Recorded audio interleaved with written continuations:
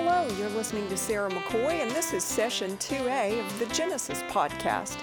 I've been a Bible teacher at Owasso First Assembly in Owasso, Oklahoma for over 40 years, and I love the way God's Word shows itself practical to today, time after time.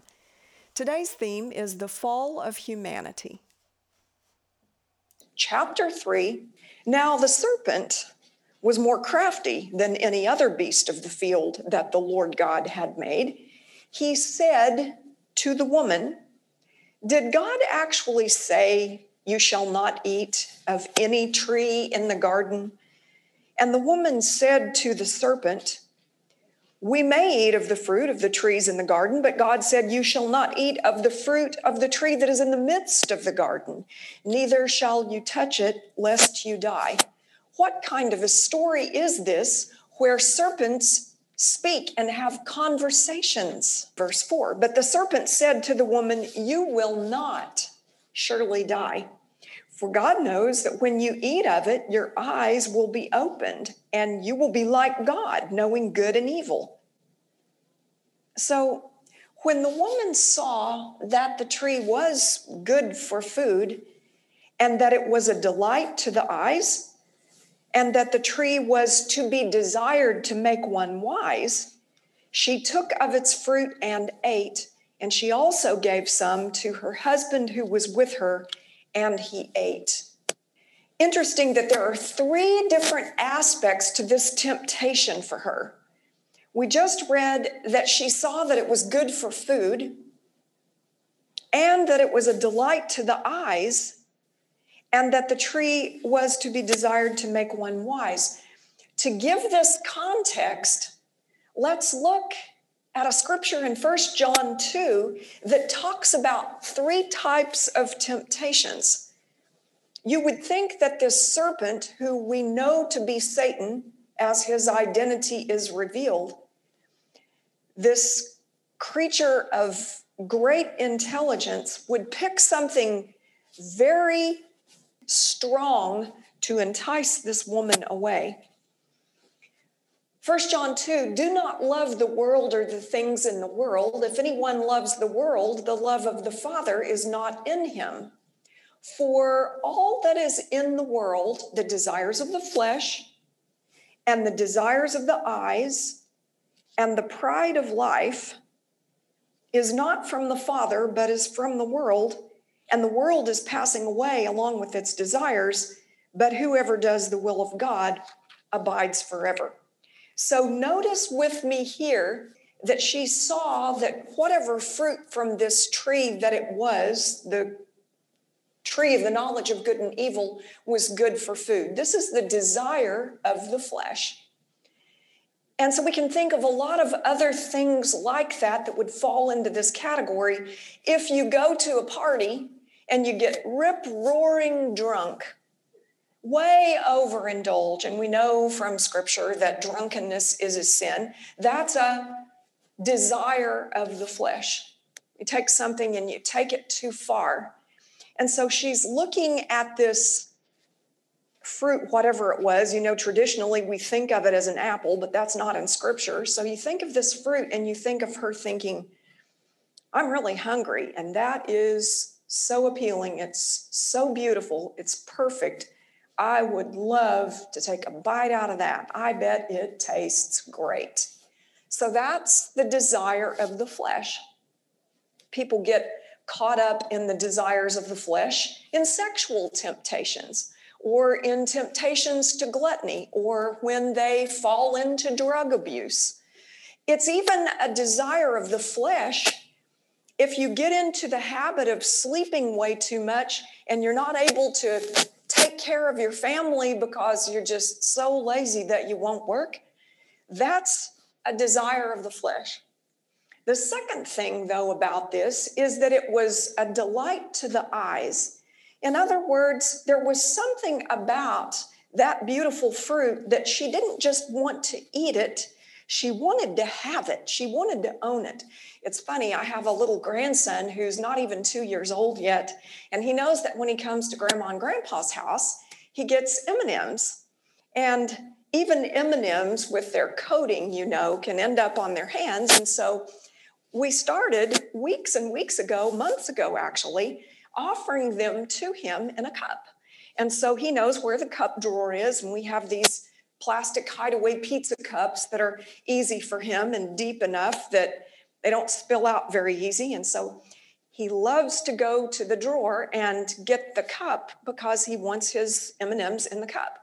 Well, we found it so interesting because it goes beyond just, if I get the cup, I know they'll give me some and I want to eat some chocolate. He doesn't just want to eat the candy. He wants to have it and carry it around. And it was so funny the other day because it was right before dinner and he was only going to get one. But he insisted, even though we were just going to hand it to him, nope, I want to get the cup and I want to put it in the cup and I want to carry it around because there's an aspect to actually possessing it. Well, when you take that too far, then you have the covetousness, the lust of the eyes, as it's called in the old scripture, where people just want to have it. I would like to have that car or that house or that property or that designer purse or those fancy shoes, or I would like to go on that nice vacation just because I want to be able to say it belongs to me, it's mine. That is a temptation. It is a type of lust, the lust of the eyes. And so when Eve was thinking about this enticement from Satan, it wasn't just, put that in my stomach, yum, that would be good. It was, I'd like to hold that and walk around with it and think, yep, this is mine. And then we see that it was also a temptation to the pride of life because what he said to her about how if you do this, you'll be like God and you'll know the difference between good and evil.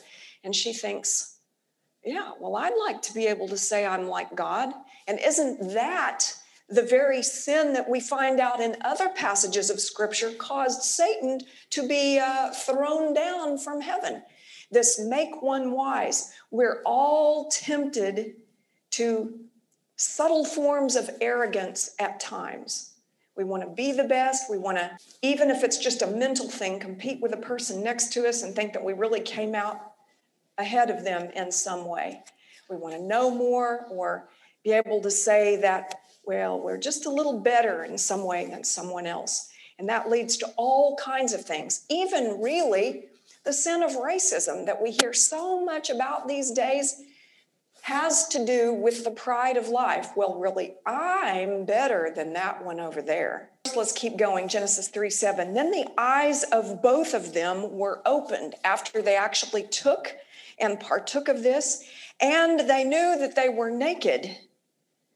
What does two people alone in the world that are married not having clothes on have anything to do in the world with having partaken of this fruit that they were asked not to? Oh, it's shame. This is the birth of shame. This is the birth of, I did something wrong and I feel embarrassed and I need to cover it up. And they sewed fig leaves together and made themselves loincloths. Woefully inadequate, but something, anything. Help me find anything. Let's look around here. What can I see? What can I find to cover myself up? I feel so ashamed. I'm so embarrassed.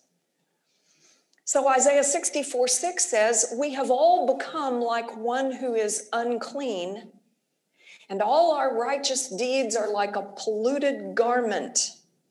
So all of the leaves that they tried to sew together and put over them like an apron of sorts were inadequate. We all fade like a leaf, and our iniquities, like the wind, take us away.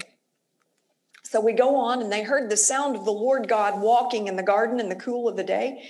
And the man and his wife hid themselves from the presence of the Lord God among the trees of the garden. Doesn't that make sense? Doesn't shame and wanting to cover up also come with it wanting to hide? Whenever you see someone on the news that was arrested for some scandal, and the cameras are on them, and they're coming out of the courthouse, or they're being led to the jail, what do they usually do? Do they hold their head up high and smile and wave to the camera? Or do they take their jacket and try to shield their face a little bit? Shame. But the Lord God called to the man and said to him, "Where are you?" Now, do you think that the Lord was calling, "Where are you?" because he lost them and he was hoping they would answer, and maybe if he heard the sound, it would give him a little bit of a clue about which way to go to try to find them? Or do you think that the all-knowing God, who is outside of time, might have been asking a rhetorical question? Where are you? Where have you fallen to? And he said, "I heard the sound of you in the garden, and I was afraid because I was naked, and I hid myself." Psalm 139, 7 through 10 says, "Where shall I go from your spirit? Or where shall I flee from your presence? If I ascend to heaven, you're there. If I make my bed in Sheol or hell, you're there. If I take the wings of the morning and dwell in the uttermost parts of the sea, even there, your hand shall lead me, and your right hand shall hold me." So there was no way to get away from the Lord, who was asking, "Where are you?" God said, "Who told you that you were naked? Have you eaten of the tree of which I commanded you not to eat?" And the man said, "The woman." "Well, the woman whom you gave to be with me, she gave me the fruit of the tree and I ate." And did you get the subtle blaming of God too? The woman, the one you gave me, it was her fault, and you're the one that gave her to me. Passing the buck, classic. She gave me the fruit of the tree and I ate. And then the Lord said to the woman, "What is this that you have done?" And the woman said, "The serpent." More passing the buck. The woman said, "The serpent deceived me and I ate." Well, sin has consequences. And here we go with the classic curses on each of the three participants. The Lord starts with Satan. The Lord said to the serpent, "Because you have done this, cursed are you above all livestock and above all beasts of the field. On your belly you shall go, and dust you shall eat all the days of your life. I will put enmity between you and the woman, and between your offspring and her offspring." Well, that's kind of an interesting way, considering all the other references to people and descendants in the Bible, to refer to a child as the offspring of the woman. You've read all the genealogies in Scripture. If a woman even does appear in the genealogy, it's in passing. It's the man begat this person, and the man begat this person, and the man begat this person. How unusual to talk about some person that's going to be coming and refer to that person as the offspring of the woman. Her offspring. "He shall bruise your head." Wow, that's a lethal blow, isn't it? If you get shot in the arm, well, you might recover. You get shot in the leg, could be okay. Get shot in the side, you could be okay. Get shot right in the head, sorry. Probably curtains for you. So this seed of the woman is going to bruise the head of the serpent. That's the first prophecy in Scripture, telling us about the coming Messiah. "And you shall bruise his heel." And so you are going to be able to do damage to this offspring of the woman and cause him a problem. But wouldn't you much rather be bruised in the heel than in the head? And so what's going to happen to Satan as a result of this enmity between him and the woman's offspring is going to be a fatal blow. But what happens to the seed of the woman will be a temporary pain and grief that can be overcome. Okay, now it's the woman's turn. To the woman he said, "I will make your pains in childbearing very severe. With painful labor you will give birth to children. Your desire will be for your husband, and he will rule over you. It's very interesting that some of the other primates in the world, including chimpanzees and other great apes, don't have the trouble with childbearing that human beings do. Our DNA is very much like theirs, but the childbearing part is very difficult because of the size of the head of babies. And you know that left to their own devices without medical care, especially in third world countries, women often end up dying in childbirth and having prolonged labors that cause the death of the child. Without access to cesarean section, they develop fistulas and all kinds of awful things.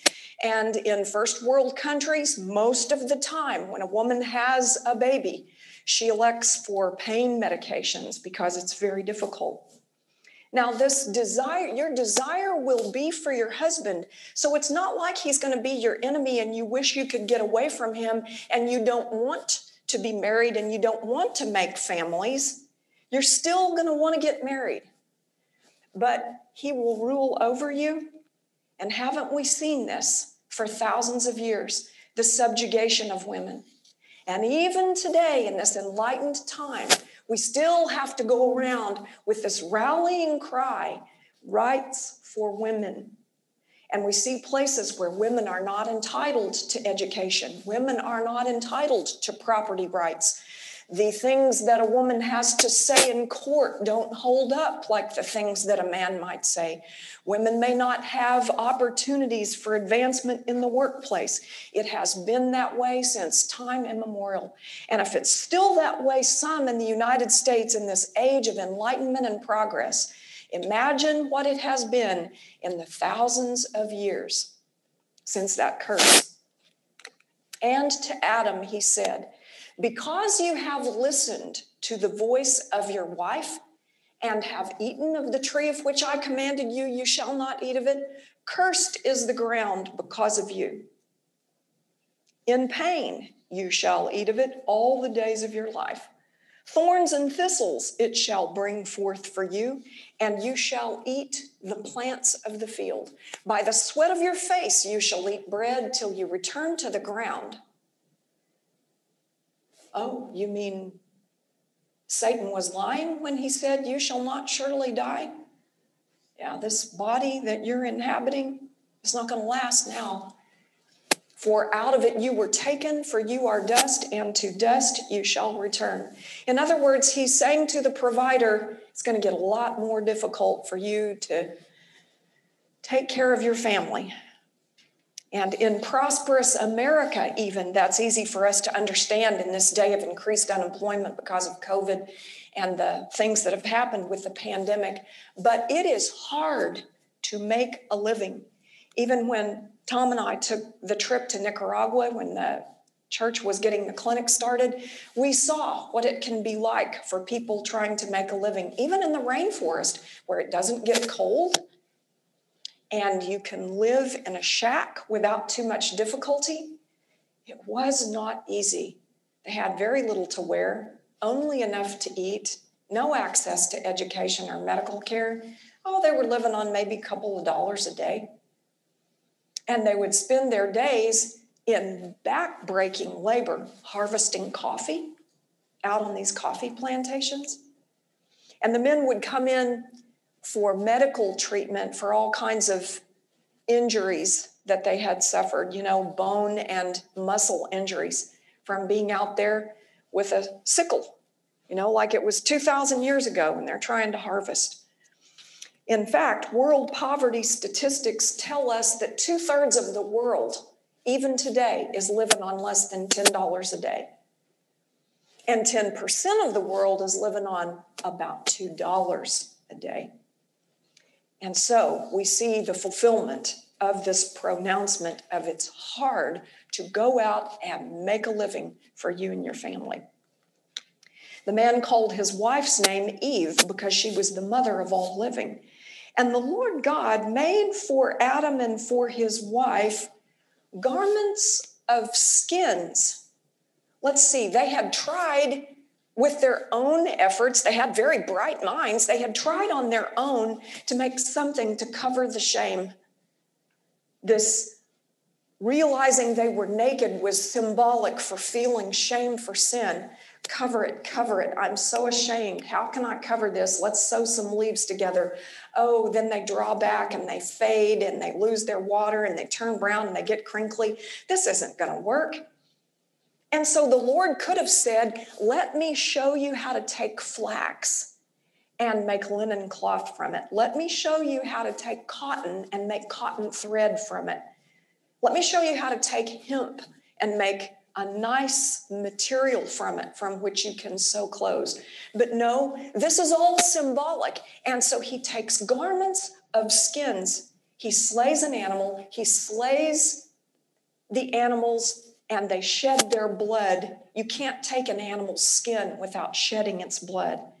And that's what covers their shame. And then the Lord said, behold, the man has become like one of us in knowing good and evil. So there was a twisted truth to what the serpent said. You'll be like God, knowing good and evil, except how far they fell from being like God. But now they understand the difference between right and wrong. Now, lest he reach out his hand and take also of the tree of life and eat and live forever, the tree of life which was in this mysterious garden. Therefore, the Lord sent him out of the Garden of Eden to work the ground from which he was taken. He drove out the man, and at the east of the Garden of Eden, he placed the cherubim and a flaming sword that turned every way to guard the way to the tree of life. The tree of life, we don't see it mentioned anywhere else in Scripture until you get to the last chapter of the last book, and it comes back again. Revelation 22, verses 1 and 2. And then the angel showed me the river of the water of life, bright as crystal.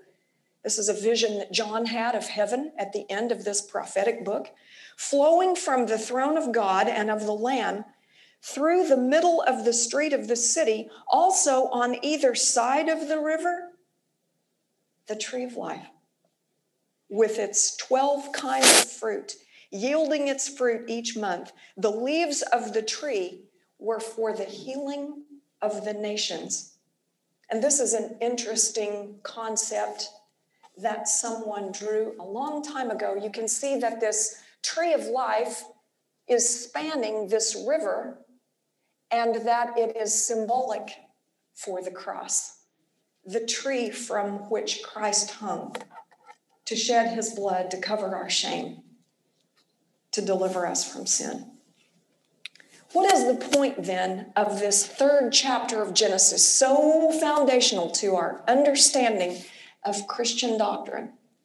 First, that mankind sinned because he was tempted by Satan and made a choice. And that sin marred creation and brought death, and that God showed mercy, but that there were also consequences. So we see justice. The man and his wife did die, and they were sent away from the garden, and their lives changed and brought curse, but also that he covered their shame with the skins. And he promised that one day, the offspring of the woman would crush the head of the serpent. If this podcast has been a blessing to you, please pass it along.